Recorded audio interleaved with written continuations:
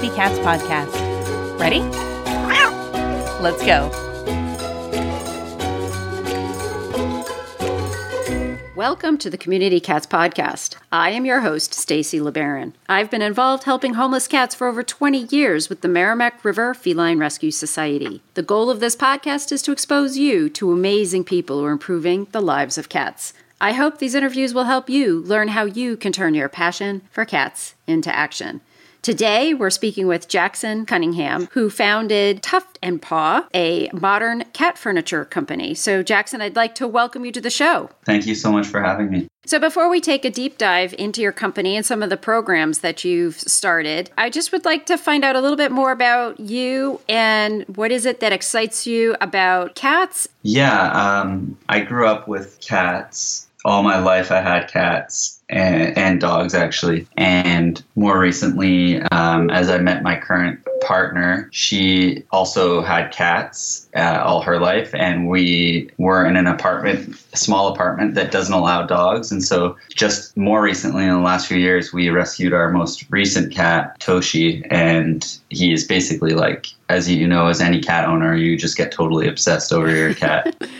So that's kind of like the history of just ourselves and cats without the business. But there's definitely some other things that led to the business. So I've been on the website of Tuft and Paw, and the furniture is absolutely gorgeous and beautiful furniture. Thank you. Tell me, who's the artist behind it all, and how did you get the idea for it? What's the history of how you got started? Basically, like I mentioned, just kind of light background is that we're obsessed with cats to start with, whether or not there was a business. And I was down traveling in South America with my girlfriend, and we kind of saw like something we'd never really seen before where we're from. And it was basically just like kind of cats, so many stray cats that they're almost just kind of treated like rats or pests. People are kind of like kicking them off to the side or like throwing rocks at them. And it just felt like something that was so heartbreaking. And we basically made the decision at that time, if in the future an opportunity ever came up where we could have some sort of business around helping the stray cat community. So then fast forward a couple months, I had a background in e-commerce already, so selling stuff online. And we were moved into a new apartment and we couldn't find anything nice. I'm living in a city, Vancouver, where it's kind of expensive to live. And so you pay so much for this small apartment, and then you have to buy some kind of cheesy, tacky, plush cat tree for your cat to play on. And I was just shocked that there was nothing better out there. And so that's kind of the inception story. It just seemed like a clashing of a few different things led us to start Tuft and Paw. So I'm going to go sort of to the base questions. When I talk with my cat folks about cat furniture, I can tell you we have a lot of conversations about cat furniture over the years, from folks that have had cat furniture in their foster care rooms to in their own houses. And I know there's a lot of questions around design. How does it look? How durable is it? How easy is it to clean? How stable is it? Does it provide horizontal and vertical opportunities? Are those some of the things that you think about when either you're creating the furniture or you're working with designers to create the furniture? Yeah, 100%. It's basically we don't take anything for granted. So we're going from first principles where it's okay, we're not just going to take a scratching post and make a scratching post look better. We're thinking, okay, why do cats scratch? Let's list all the points. What makes cats happy? So we start from a very, very blank canvas. And then you're in this kind of unique position where you're actually designing something where usually when you're designing something, you're designing it purely for the quote end user. And so the end user in this case is the cat. So that poses a lot of challenges in itself in that we can't interview cats. We can't ask for their feedback. So we kind of have to watch. But then there's this secondary thing where your end user is the cat, but your end user is also the human, because the human's going to be purchasing it. They want something to be a certain size. And so a perfect example is we're working on a new litter box, and after talking to lots of cat behaviorists, which is, one of the things that we do thoroughly before working on a new product, is we talk to behaviorists and vets and even shelters. And the size of their ideal litter box, from the cat's perspective, the behaviorists tell us that it needs to be quite big, much bigger than, for example, the litter box I have in my own house, which is a traditional pan with a shovel. But lots of times we hear the litter box should be much bigger with much bigger size because it's preferable for the cat. But then you have to think from the human's perspective, that's not really ideal. The reality of the situation is that you need something that is going to fit into a smaller space like a bathroom and whatever. So it's a constant sort of juggling of these different, trying to get as many features in as we can while keeping both the human and the cat happy. Yeah, I can see that happening quite a few times based on the conversations I've had with cat behaviorists, and they've come into houses and they're talking about the litter boxes way buried behind the washing machine in the laundry room. Yeah. And then the cat's peeing around the house. And it's like, well,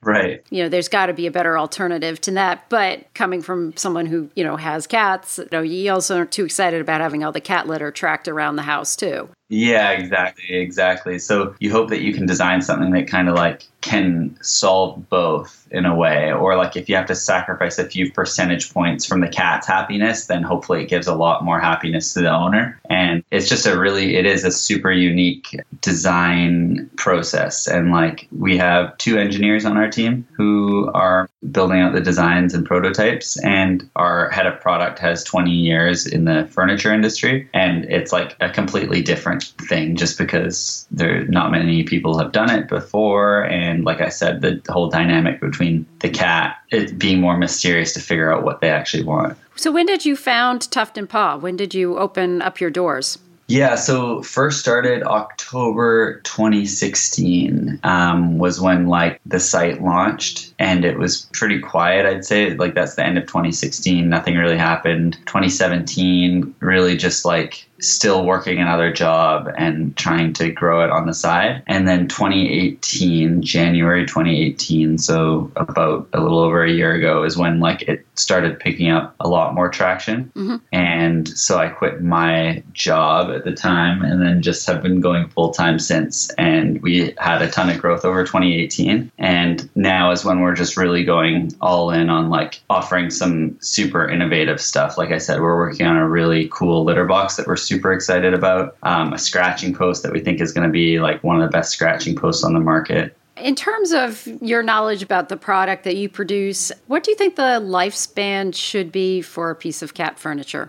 That's a great question. Another thing that's really important to us is the environmental side of things as one of our like core values pretty much. So we are trying to design things that last for life. In some cases, like maybe if we're using Sisal and it wears out, we make sure that the products we offer are going to have an easy way to replace the bare minimum. We're trying to make stuff that you shouldn't have to replace. Excellent. And then the products that you use, the materials you use, are you trying to source them environmentally? Oh, yeah. Yeah, 100%. So like right now, we're selling stuff on our site that isn't made by us. Like we have probably 200 different products on our site, and they're just from, in our opinions, the best suppliers that are out there right now that are doing most of this stuff already. But 2019 is kind of the new chapter when we're actually going from design to production on a variety of our own designs. And the like mandate for our products is, okay, the cat has to like it, the human has to like it, and it needs to be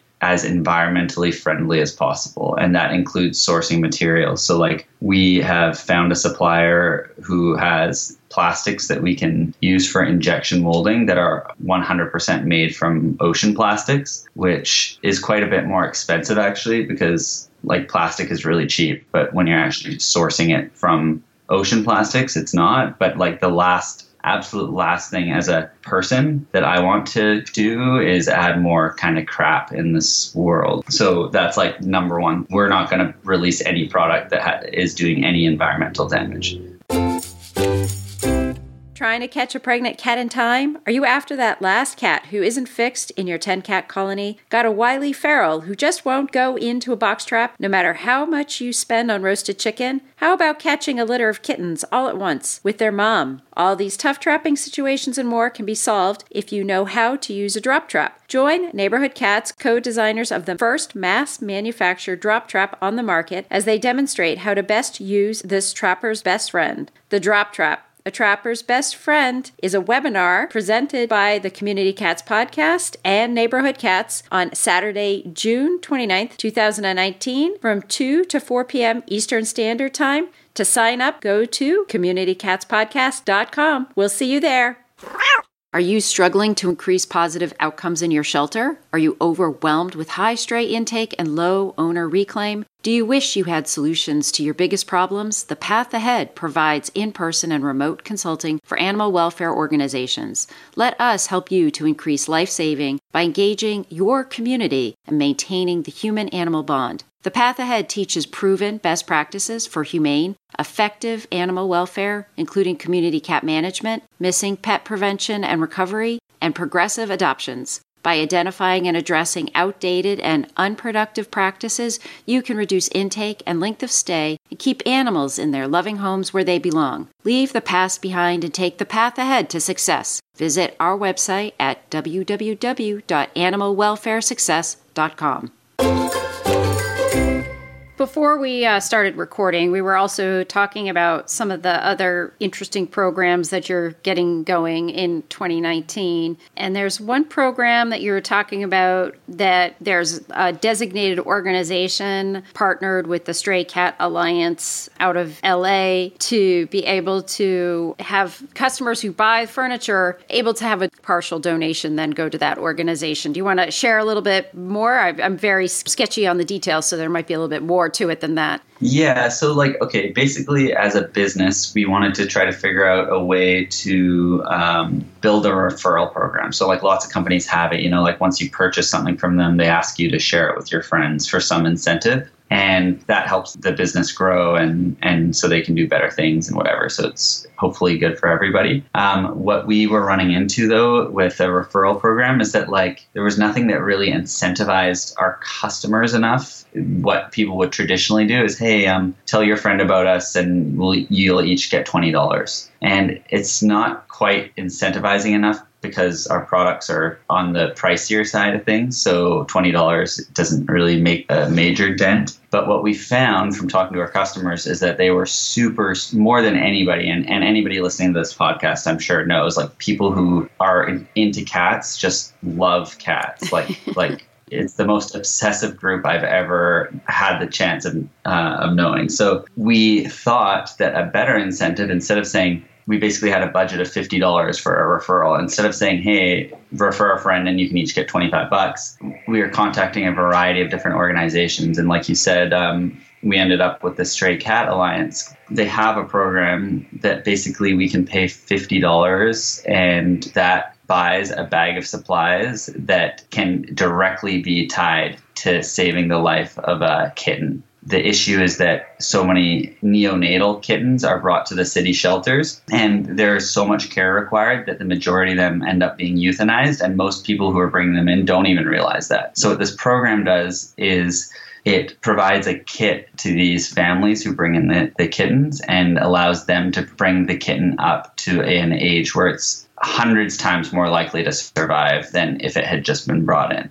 So that's the program that we're going to be launching. And basically it would be available to any customer from Tuft and Paw would get their own special referral link where every single customer that they send to Tuft and Paw, we provide enough to supply one of these kittens with the supplies to survive. And then we provide updates on that kitten that was saved to the person who referred. That's impressive. That's great. Yeah. That's really nice. And I know LA's got their hands full with plenty of kittens and cats. That's for sure. Yeah. I wanted to ask you a question. You said you have past experience in the e-commerce realm. Maybe it's a little off topic, but it's somewhat on topic because I think some of the nonprofit organizations and the community cat groups that are listening, they sometimes have online shops like selling t-shirts and things to promote, their own organization, and that And I sometimes find it's a lot of work and maybe they don't make a lot of money that way. And fundraising is what makes the world go around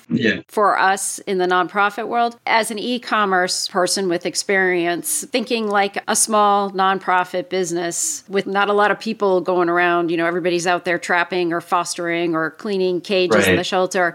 Would you recommend an e-commerce presence on a site as a fundraiser, or are there any tricks that can make it less painful? Yeah, there's like a few things. I think that it would be kind of interesting for some of these nonprofits to like reach out to somebody in the e-commerce space to kind of like maybe get more of a custom audit of some ways they could maybe add some more revenue. Like I can think off the top of my head, like I know there's lots of places, for example, Tuft and Paw, we are trying out a full sponsorship with Cat Cafe, where we basically are providing tons of furniture and support just because it makes sense for us to get our name out there. And I wonder if there'd be we also have like a partner program where, for example, people can sell our products and get 15% of whatever sales are generated. So like even without holding inventory, like a shelter, for example, just using us as an example, could send customers to our products and then get 15% of the average order, which is around $500. So like that's, a decent amount. So is that called an affiliate program? Is that what an affiliate program is? Yeah, that would be an affiliate program. So like an affiliate has a slight connotation of like you're just doing it for the money. Like there's online affiliates and they're like, okay, well, I'm just like selling whatever I can like to my list. But it's essentially the same thing, like where you're basically getting a kickback on sales that you're able to refer over.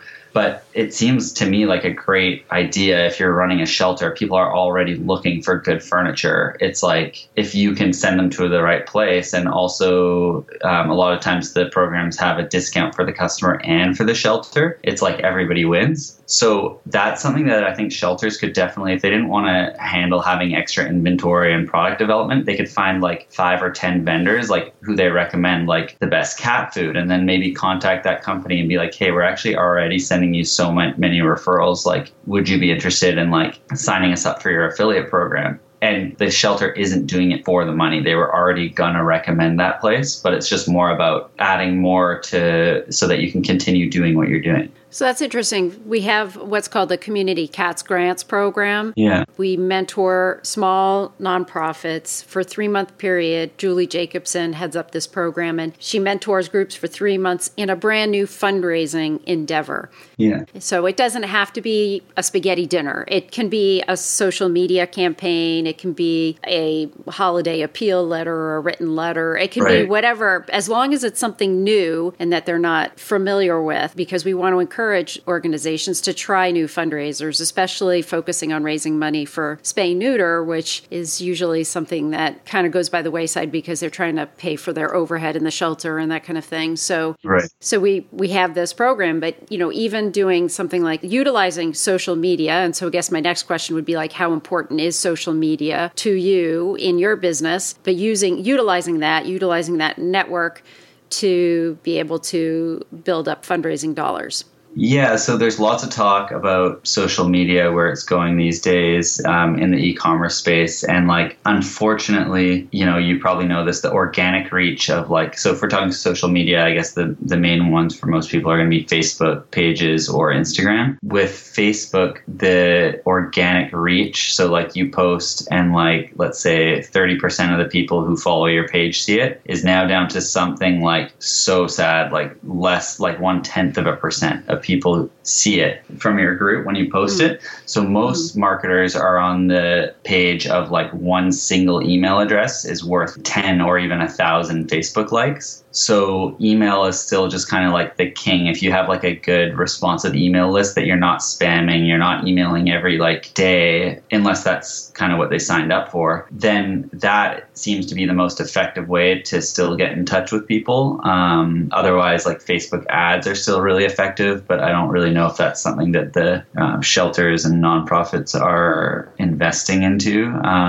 So yeah, social media is tricky. I'd say like the top percentiles of people on Instagram are getting rewarded, but otherwise a lot of people are spending more time than they probably should be. Yeah, it's something I think about all the time when, I'm on various different social media accounts, is just wondering, is this where, the biggest bang for my buck is? And I certainly do prioritize. I have a Monday morning newsletter just to announce the show of the week, and we have a blog post and, upcoming trainings and that kind of thing. And that's always the priority, is to get that out every Monday to make sure that there's a regular readership out there. But yeah, capturing names is something that's very important, and a lot of people don't think about it, even in their fundraising and their outreach efforts. So I'm sorry to kind of get off topic, but if somebody ever says that they've had experience in e-commerce, I'm fascinated by it, because obviously it's a very successful realm to be in, but yet also I think it's pretty scary too.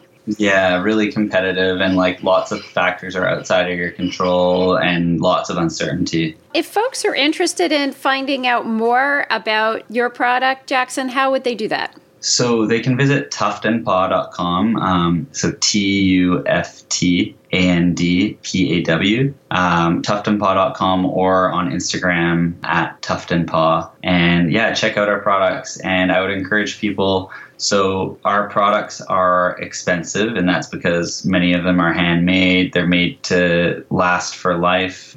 We have a full product guarantee. If you're not happy, we'll take it back. Also, if you feel like the products are outside of your price range, I would encourage them to sign up for our email list or check back in a couple months, because it's something that we want to be doing over the next 6 months is releasing some new products that are more attainable for the majority of cat owners. Excellent. Well, that's great. We'll definitely keep a lookout for that. Jackson, any other last thoughts? Anything you want to share with our listeners? I just, again, want to thank the community of cat owners and cat shelters. I feel like I've gotten to know so many of the shelters over the last couple of years, and it's just really amazing all the work everybody's putting into it, and just the passion, like I said, of cat owners I haven't seen it with any other group in my life. That's great. And I will put in a reminder here at the end that you do have an affiliate program. Yeah. So that if there are any shelters, organizations, nonprofit groups that think that they could benefit from that, they should certainly reach out to you to find out how to sign up for that. Definitely. Yeah, they can contact me, Jackson at tuftandpaw.com, and I will walk them through everything needed to be successful. We will do custom stuff, custom printouts just for any individual shelter. So if anybody thinks there's an opportunity to recommend cat furniture, then definitely hit me up and we can make sure that it's successful for everyone. Awesome. Excellent. Jackson, thank you so much for agreeing to be a guest on my show, and I hope we'll have you on again in the future. Thanks so much for having me. This has been great. Join us June 21st through 23rd for a kitten-focused event presented by the National Kitten Coalition and the Community Cats Podcast. This 3-day virtual gathering will feature presentations by experts on raising and saving kittens, setting up and managing kitten-centered shelter programs, and more. Early bird tickets are available now through April 30th for just $50, and after that, $75 tickets will be available through June 22nd. So don't wait. Sign up for the 2019 Online Kitten Conference.